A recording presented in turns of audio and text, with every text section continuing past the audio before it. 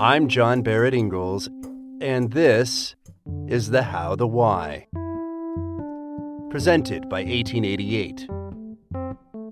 Every week, we connect with artists, authors, and innovators in the world of publishing and literature to discuss their creative process and creative purpose, and explore the evolution of the industry.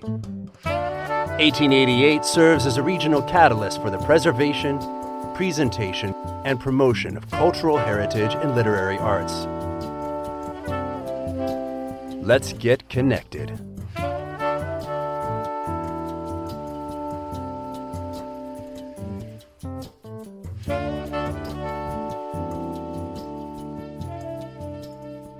Hello, and welcome to The How, the Why, brought to you by 1888. My name is John Barrett Ingalls, and today we are connected with Karen Tei Yamashita, author of numerous books, including I, Hotel, which was nominated for the National Book Award, and also professor at University of California, Santa Cruz, professor of literature. Karen, thank you so much for taking the time to join us today. Thank you for inviting me. My pleasure. So I'm curious as to when, I love when I talk to authors, just finding out about when the realization that this is what I want to do happened. Like, where do you remember, was it early on? Was it something that came over time, that I am a storyteller, that I want to use this language in the written word to follow this path? I would say that I didn't know for many, many years. I really didn't know what I wanted to do, although I knew I was shy, and that probably my life would be writing of some sort. And I was interested in college in writing for theater. So I would put mouths into the mouths of others, or words to the mouths of others. However, I didn't think about it because I thought finally I would go into anthropology and journalism. And so I got a fellowship to go to Brazil to study the Japanese immigration to Brazil. And that was a Watson Fellowship. And so I left to do that. I'd never been to Brazil. I couldn't speak Portuguese. My Japanese was rudimentary. I took a crash course in Portuguese and left for Brazil. And while I was there in the first few months, it was so hot I could hardly go out. It was overcoming for me to be in such a humid place. And so I stayed inside a room and I wrote a short story, which I sent eventually to Amerasia Journal and forgot about. And many months later, they wrote to me and said that I had won their first prize. I didn't know I had sent it for any kind of award, but I had won their first prize for a short story. And at that moment, I guess I had some sort of validation that I could actually write. But I thought that I really needed to research in order to do it, and so I continued my project in anthropology in Brazil, and began to do oral histories and interviews of Japanese Brazilians, and then got stuck with a story about a commune and a colony of Japanese Brazilians who had immigrated in about 1920s to remote areas of the state of São Paulo. And I researched that for the next 2 or 3 years and decided at some point that I could not go into anthropology because I could not speak or I could not read Japanese. Felt that as an academic I would be a failure. So I thought, and this, I was only 20, right? So I thought, well, I could just turn this whole thing into a big fiction novel. And so it would be a historic novel. And that's how I started to research that story and to begin my writing. Now, I had no idea what it meant to write a historic fiction. Were you a fairly avid reader at a young age? I was. I mean, yeah, and certainly my parents were. And I, since they have passed, all their books are in the big library here, and I realized that they were what they were reading and what I was kind of attached to at the time. Certainly with James Michener, his novel like Hawaii. Not that, and they had all of these biographies and histories, American histories, and whatever was going on in the 60s and 70s that was politically of interest. Those books are down in that library. So I must have been influenced by. Sure. So then you started tackling this big piece of work, and what was the writing process like? What was that like, coming from somebody who didn't even know that that's what they wanted to do? I mean, did you have? I mean, you've taken creative writing probably at some point, but like putting together a novel. I'd never taken a class. I graduated from Carleton College. They had, I think, a class in poetry, but for the most part in those years, the professors said that the great works had already been written. They wouldn't like this if they heard it, and that I had nothing new to do, and that I would be copying some previous dead writer, I guess. So I didn't have I didn't have an ambition like that, but I did have an ambition to tell this new story. I think I didn't know, and I went at it as a research project, in which I interviewed several hundred people for this project. Anyone who had been associated with this commune. It was a commune of maybe 20 families, and each family maybe had from 5 to 10 members in the family. So, and by this time they had split, they had spread out across the country. I went to look for them. I wanted to know what that story was. So I had notebooks and notebooks of what I recorded about their stories. I had some audio recordings, but after time I abandoned the tape recorder. And then I turned all of this material into note cards. Really thought I'd have to juggle it. So I had this gigantic box of note cards with all the names and with all the details. And I thought I would juggle these note cards and turn it into a story. I think the first rendition of the book that would become Brazil Mother had, I don't know how many characters, maybe 50 characters. and of course it was unwieldy and impossible. So I rewrote that book literally from beginning to end 5 times. Wow. I would say that I learned how to write by writing that book. Did you have someone working with you? Was there an editor working with you in the early stages? No, because I didn't even know what the publishing world was.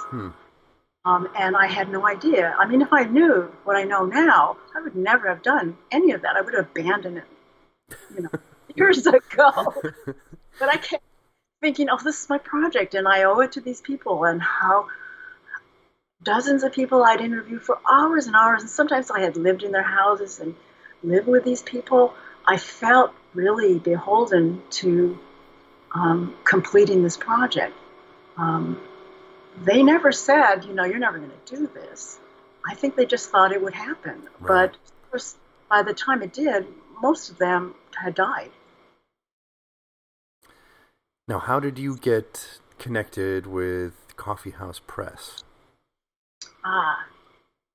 Well, I had begun to send queries around for the original project, which was on this historic novel, The Japanese Brazilians, and got no responses. And so I put it aside, and I thought that what I would do would be to write something that perhaps could get published. I didn't know. So my husband had these stories that he would tell just at dinner. And they would be funny short stories. They're very typically Brazilian, but also something maybe Borgesian. They were comical, but also fun. And I thought, well, I'll take these funny stories and then write a collection of them. So I started to do that. By the time I got to the sixth story, I called him up at work and I said, well, by then we had immigrated into my own country. And my husband had immigrated and we had brought our children. And I was working at a television station and he was working as a draft. He's an architect and he was working to draft houses for this architect. And I asked him, well, why don't I take these 6 characters and turn it into a novel, which I did. And so I would get on the phone with him during the day and try to figure out where this novel was going. And that was actually the book I finally sent to Coffee House. That was Through the Arc of the Rainforest? Yes. And having that connection opened you up to getting Brazil Maru published through them as well. Right. That book, well, and of course I sent that manuscript out too. I have a whole stack of rejections for that. I don't know why Coffee House took it. But Alan Kornblum, who was the publisher at the time, I guess he liked it. And so after that, when you normally sign, and again, I had no idea what could happen, but when you sign these contracts, I probably just signed it. You sign to show the publisher your next book. And he said, well, what about that next book? And I said, well, it's here, but you won't want it.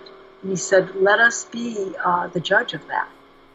So I sent him this historic novel, and it was hardly anything like the first. The other had been sort of a surreal, fantastic, more magical, real book. And this was, I thought it was straight historic fiction.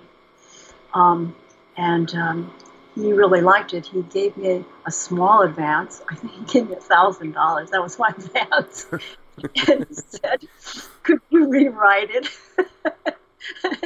And I did. I spent another, let's see, it was published in 92, so I spent another couple of years rewriting it again from beginning to end, maybe 2 more or 3 times. Wow. So, like, all told, like, how many times did you rewrite that book? I think 5. Wow.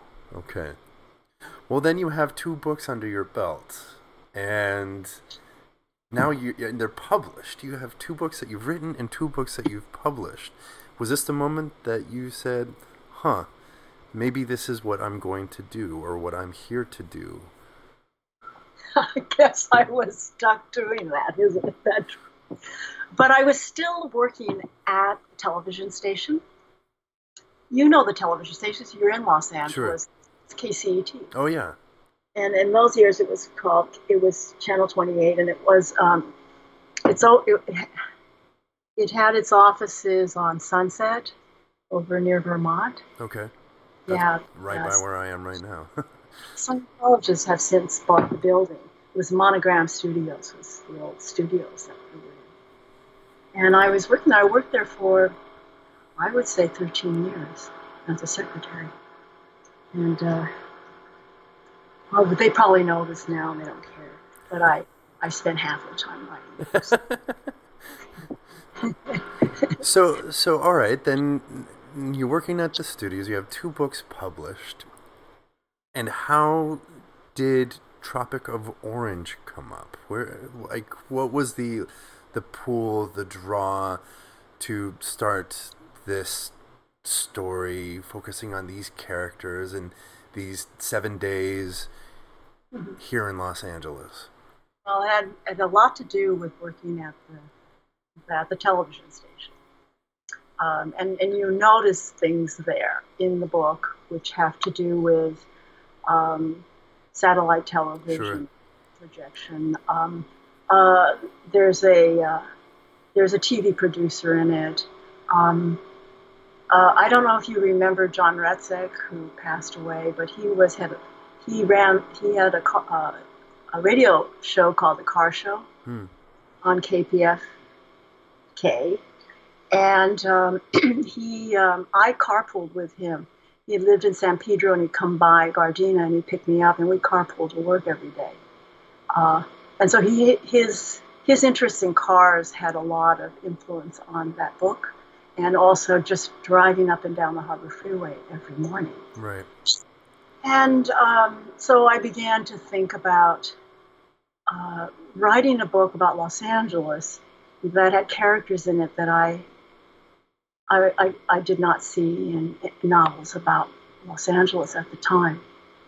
And this, so I wanted to, well, that was the intention. So I set out with 7 characters.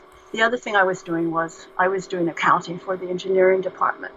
And one of my bosses came over and said, you really need to learn this program. It's called, wasn't called Excel at the time. It's called Lotus. Okay, yeah. Remember that? Absolutely. That's all. But it's me. And so I started to learn Lotus, and I thought, this is amazing. You can make columns. And I found out ways to keep all the text in the columns or in the cells. And I thought, oh, well, I can actually write into the cells all of this material. So I actually began writing this novel. I put 7 days across the top of the spreadsheet and 7 characters down the bottom, and then I began to fill in these columns, cells. So 7 times 7, there are 49 chapters, and that's how the book began. Now, did you know in the writing of it, which were some of the characters that you came up with first? Did you know what your 7 were going to be, or if it was going to be 7 or more? Well, I had written a very short story. It was supposed to be a children's story, and it got published in some kind of supplement for the LA Times. And it was called, I think it was called The Orange. And it was one of those many stories that my husband would tell over dinner. So he had the story about an orange that was growing on, in his mind, the tropical cancer, because it was Brazil. And that the orange tree would move in the wind, and then finally an orange in which the tropical cancer ran through it fell off the tree, and it would change the coordinates of the city and the landscape. And so I was fascinated by that idea.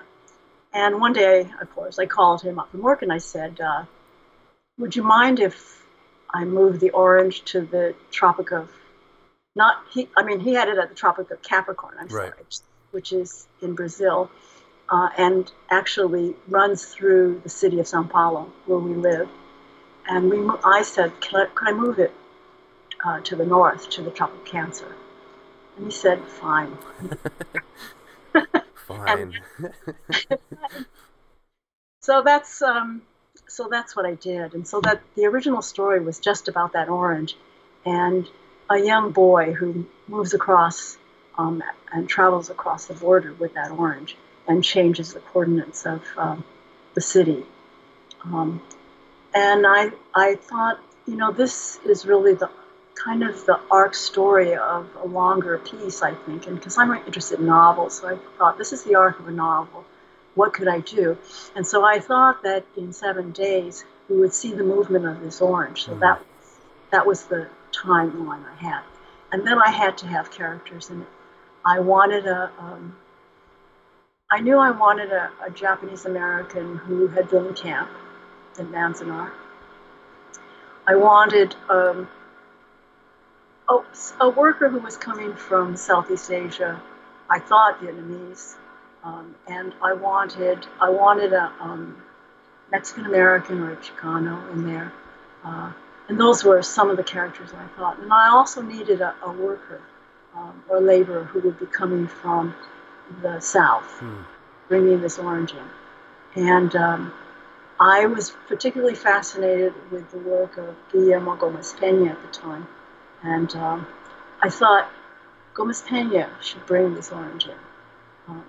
I never asked him for this favor, but that's pretty much him in the story. I mean, but then of course it's not him, because I merged Pablo Neruda with Eduardo Galeano, with, all sorts of folks, with the wrestlers that Gomez Pena used to inhabit in his storytelling, and still does. And all of these were mixed in, and that became our content. Oh, it's amazing and really super fun to read. And then now, at this point, you have 3 novels published, and you're getting attention for these novels, and you're getting awards. Is this the moment that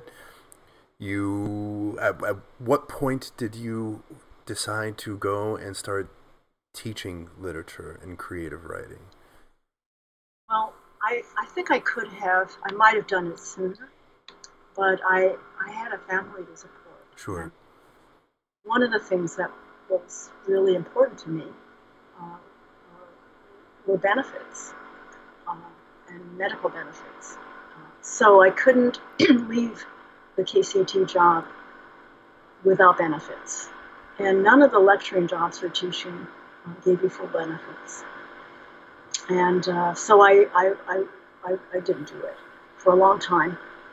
Finally, my husband came up to UC Santa Cruz to the agroecology program, and he lived in a tent, and he learned organic agriculture here. And so while he was doing that, every weekend or every other weekend, I would drive the kids up to see him, and we would hang out at UC Santa Cruz while he was hoeing or making compost, doing something. And one of my friends lives up here, and she's married to a professor of history. And both of them said, Karen, why don't you pass your CV around? Maybe you could teach here. So I did. And the year after he finished that program, I was offered a lecturing job here to teach creative writing. And finally we thought that I should try to do this. So I got a leave of absence from my job and did that for a quarter. I believe it was the spring or the winter. And then very soon after that, a person who is one of my great friends in Japan invited me to come to Japan to take on a fellowship there for 6 months. And I cobbled together some money that the Japan Foundation gave me, but also I received from my aunt who had died. And I took my whole family to Japan for 6 months. And by then, KCAT said, nah, can't have a leave of absence, you gotta go. So we took a chance and we left. And I left. So we were there for 6 months, and then after that, UC Santa Cruz had an opening, and I took a tenure-track job here. So I've been very lucky. I've been very blessed. Now, how did teaching and stepping into this role as an educator, how does that, or does it, affect the way that you write, or even how you approach your own writing?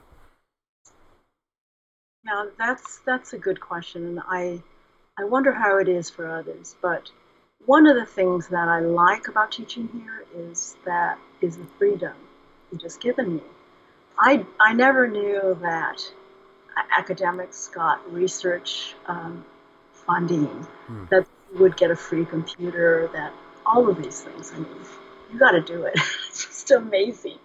And I was rather shocked, because I had to, in 13 years, I had to cobble together sick time and also vacation time, and I got 6 weeks, and I thought that was amazing.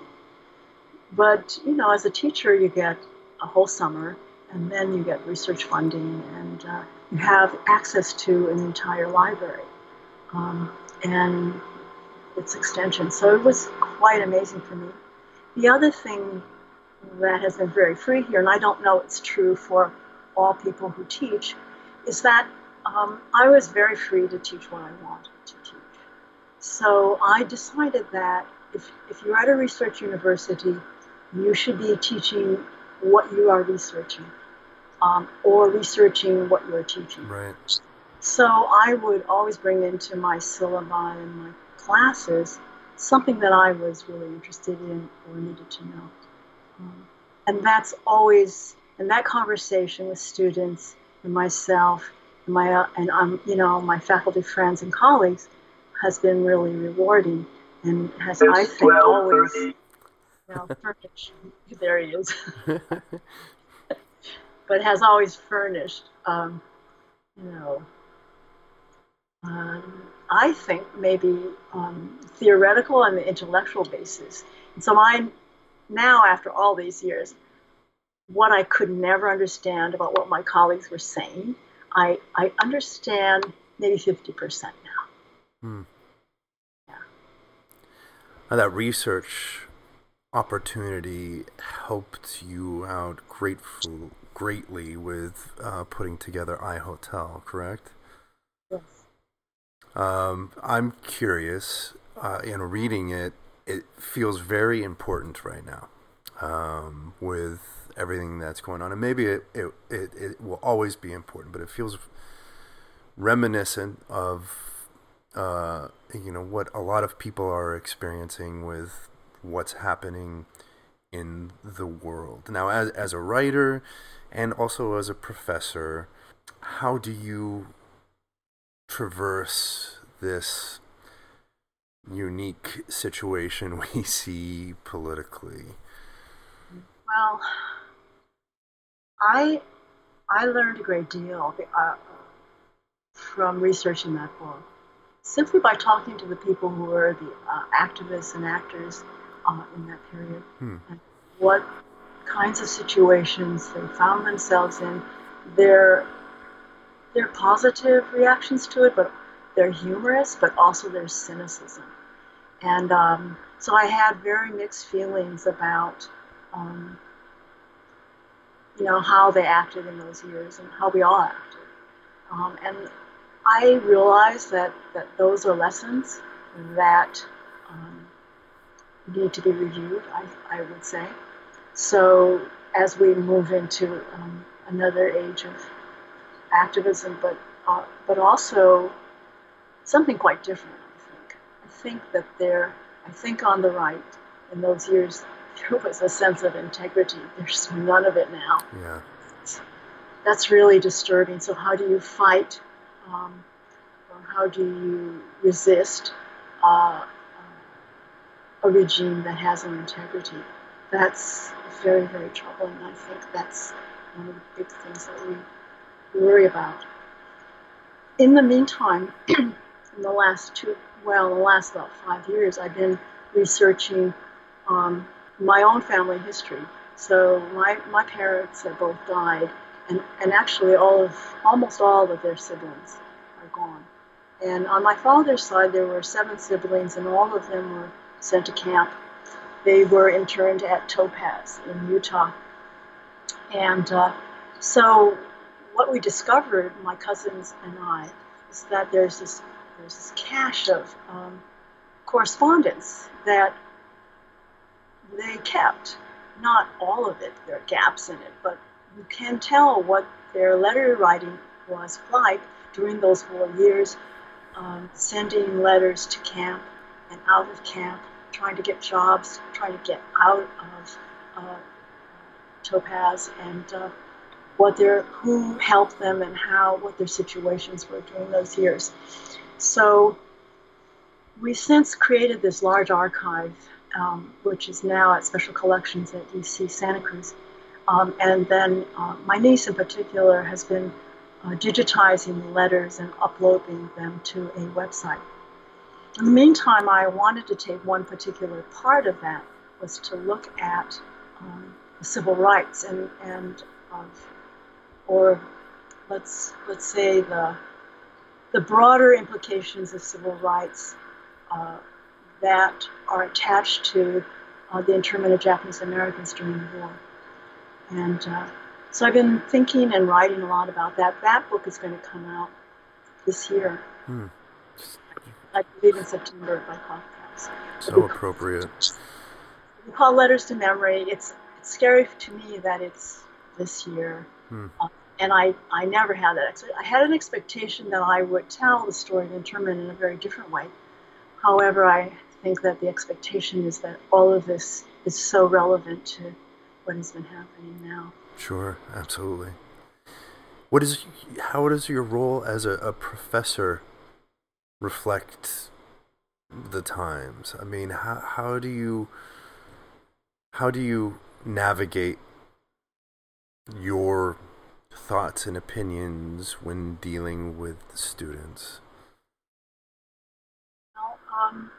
I teach creative writing, so I have small classes, and that's a specific task I have, and I don't have an intention to steer students a certain way.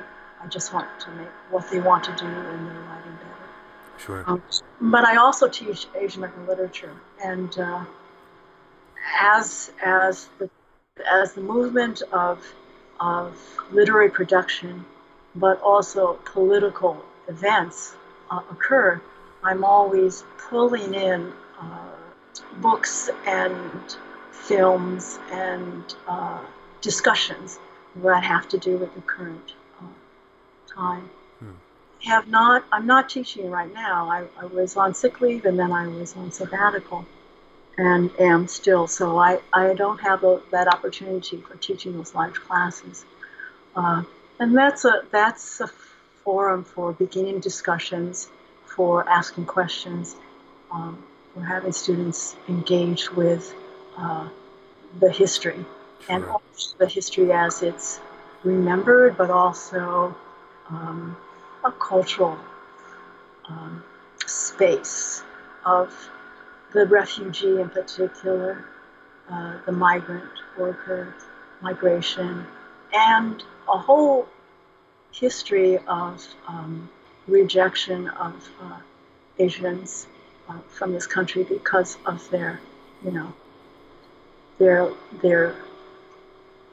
lands of origin, but also their race. Well, it's a heavy place to end, but we are out of time. Karen, though, I really appreciate all the work that you do, and I think that you're an amazing writer, and I look forward to your next work. But I also appreciate you taking the time to talk with us. Thank you for doing the interview. This has been The How, the Why with John Barrett Ingalls. The show is produced by Kevin Stanek and yours truly, with production assistance by Sarah Becker. The How, the Why theme music was composed and performed by Dan Record.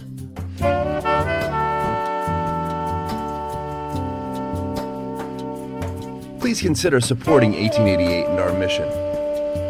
Become an 1888 advocate by purchasing our books, participating in our programs, and pledging today.